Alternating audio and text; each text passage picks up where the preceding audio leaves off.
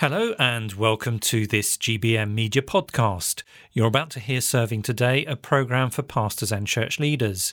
If you're involved in any form of Bible teaching, be that one-to-one or in small or larger groups, Serving Today will be relevant for you. Welcome to Serving Today, the programme for pastors and church leaders. This is Andrew Cook. I'm delighted to be in your company again.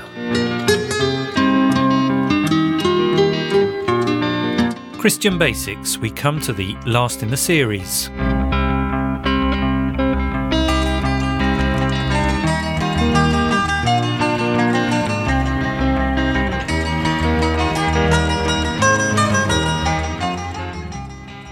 More than any other death since the beginning of time, the death of the Lord Jesus Christ on the cross at Calvary outside Jerusalem has affected the whole of history. Millions and millions of people have had their lives utterly transformed as they've been brought to realise Christ has died for their sins. That through trusting in Him and the shedding of His precious blood, God has provided the means whereby every single wrong they've been guilty of and every good they've failed to do is forgiven. That their lives, which were empty and void of meaning, have now been given purpose and significance because through Christ they've come to know God and enjoy Him and His love. All of this and much more underlines the fact that more than any other death, the death of Christ has been the most significant of all.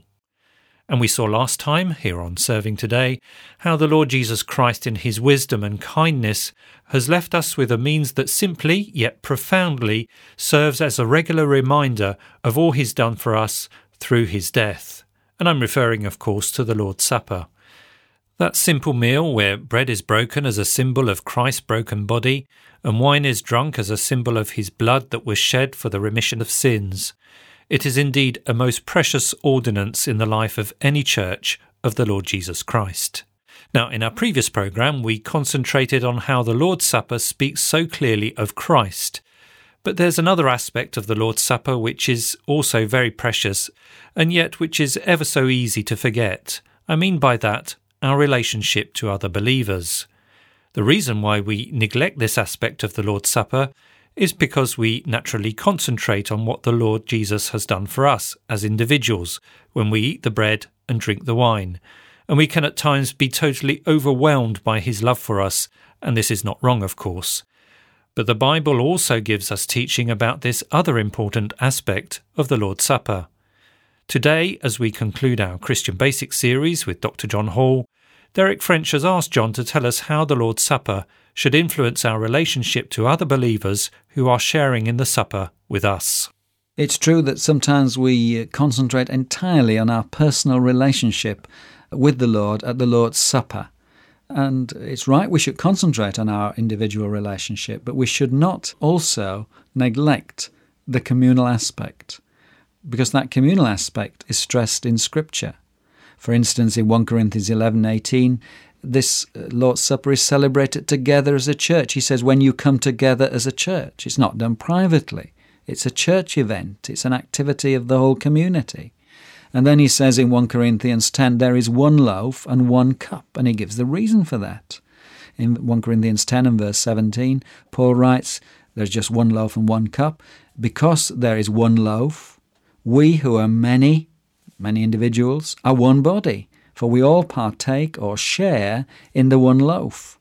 You see, the communion, the Lord's Supper, emphasizes the oneness of believers. It's emphasizing our unity together as part of Christ's body, the church. So in the Lord's Supper, there are both vertical and horizontal relationships emphasized. Let me explain what I mean by that. The vertical relationship is that we remember individually and together our relationship with the crucified and risen Saviour Jesus, who is coming again. And on the horizontal level, we remember that we are in fellowship and union with our fellow believers with whom we share the supper. It's a very important aspect, I think, which is often forgotten, isn't it?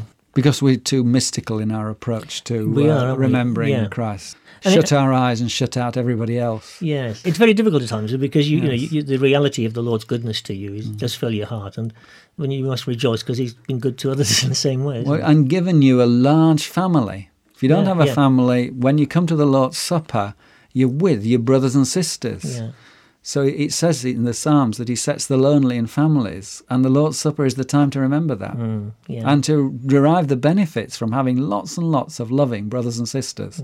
I find great joy in that. Yeah, it's tremendous, isn't it, really? Yeah. Foretaste of the... heaven to come. Indeed, that's right, exactly, yes.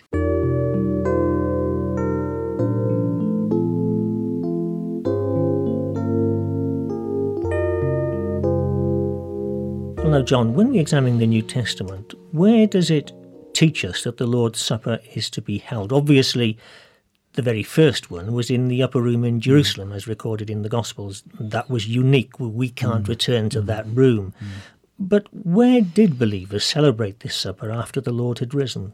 Well, we read after Pentecost, Derek, that they broke bread together in their homes. But as the church was more organised, local churches met together to celebrate the Lord's Supper. And in Corinthians, when the Lord's Supper was in chaos and disorder, Paul writes to sort it out. And he sees it being held within the gathered local church setting, is when they came together as a church to remember Christ and to experience their oneness with their fellow Christians, which we've already looked at. For instance, in 1 Corinthians 10, 20 and 22, it says this. Derek will read it to you. In the first place, I hear that when you come together as a church, there are divisions among you, and to some extent I believe it. When you come together, it is not the Lord's Supper you eat. Don't you have homes to eat and drink in? Or do you despise the church of God and humiliate those who have nothing? What shall I say to you? Shall I praise you for this? Certainly not. So we see there that they're coming together as a church, and they're meant to pay attention to each other, the community aspect. They're not able to just come and eat the supper and not care about what's going to happen to their fellow believers. They're to come together as a church and to act together as a church as they remember the Lord's Supper. John, just one final question, and it's this. Who should take the Lord's Supper?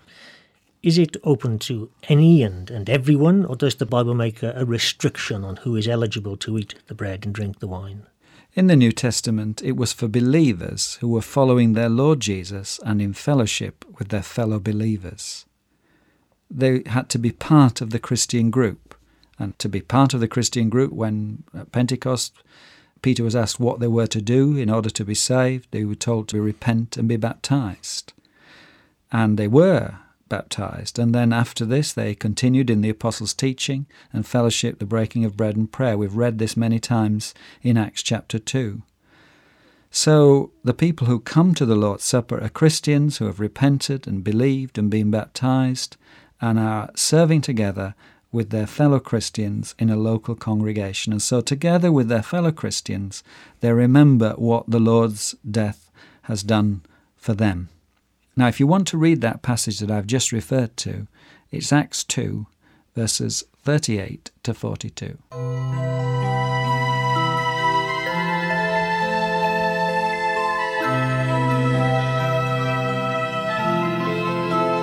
Perhaps one final thing on who should come.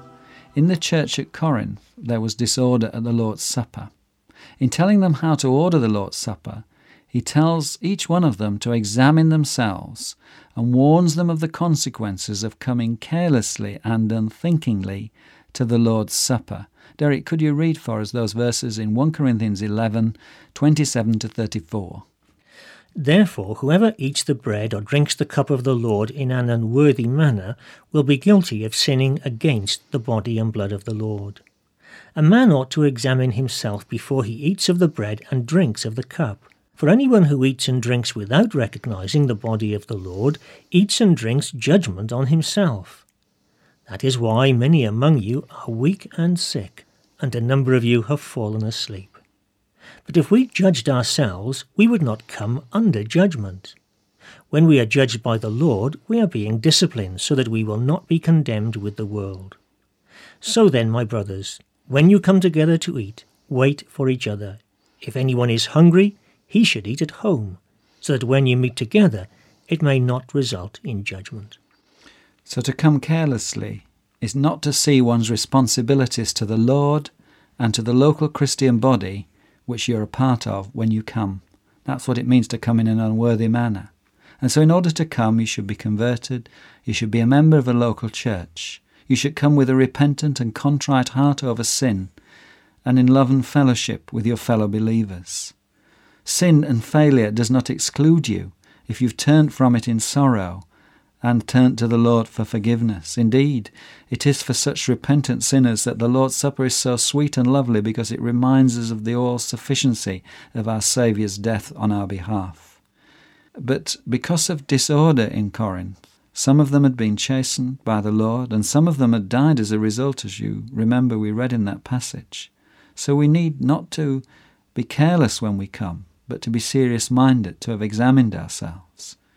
But remember this, it's a lovely thing to remember the Lord's death, so prepare for it, and come in the right frame of mind and in the right way, and remember what Jesus has done for you and in you, and benefit from it.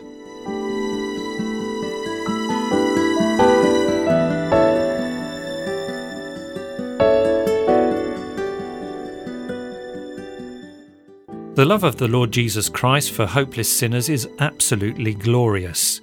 Without him and his willingness to die on the cross for sins, there would be no hope for any of us. But now, praise his name, there is that blessed assurance that every sinner who looks to him, who trusts in him, who casts themselves on his mercy, is safe from hell itself. Every sin is pardoned, and the heart is cleansed through the precious blood of Christ our Saviour. We are delivered from the wrath to come. I think it's virtually impossible to fully comprehend what it must have cost the Lord Jesus to do this for us through that dreadful death on the cross. The humiliation he suffered, the abuse he received, the agony he endured, the desolation he experienced is beyond measure. The fact that he, the very Son of God, should endure this for us is as astonishing as it's essential. How much we owe him. It's no wonder that Paul's prayer for the Ephesian believers was that God would help them to grasp something of the greatness of Christ's love for us. We read in Ephesians chapter 3 from verse 14, "For this reason I kneel before the Father, from whom his whole family in heaven and on earth derives its name. I pray that out of his glorious riches he may strengthen you with power through his Spirit in your inner being, so that Christ may dwell in your hearts through faith. And I pray that you, being rooted and established in love, may have power together with all the saints to grasp how wide and long and high and deep is the love of Christ, and to know this love that surpasses knowledge, that you may be filled to the measure of all the fullness of God." The Lord's Supper is one of the means the Lord uses to help us understand the sheer enormity of his love for us, and it stirs the heart to humbly thank and praise him for his mercy. Well, our thanks to Dr. John Hall and Derek French for taking us through the Christian Basics series. If you have any questions about it, then do contact us. The details follow in a few moments. Until next time, this is Andrew Cook saying goodbye, and may God bless you. Well, thanks for listening to Serving Today, a podcast from the Grace Baptist Mission radio team. To get in touch with us, you can send us a message via WhatsApp.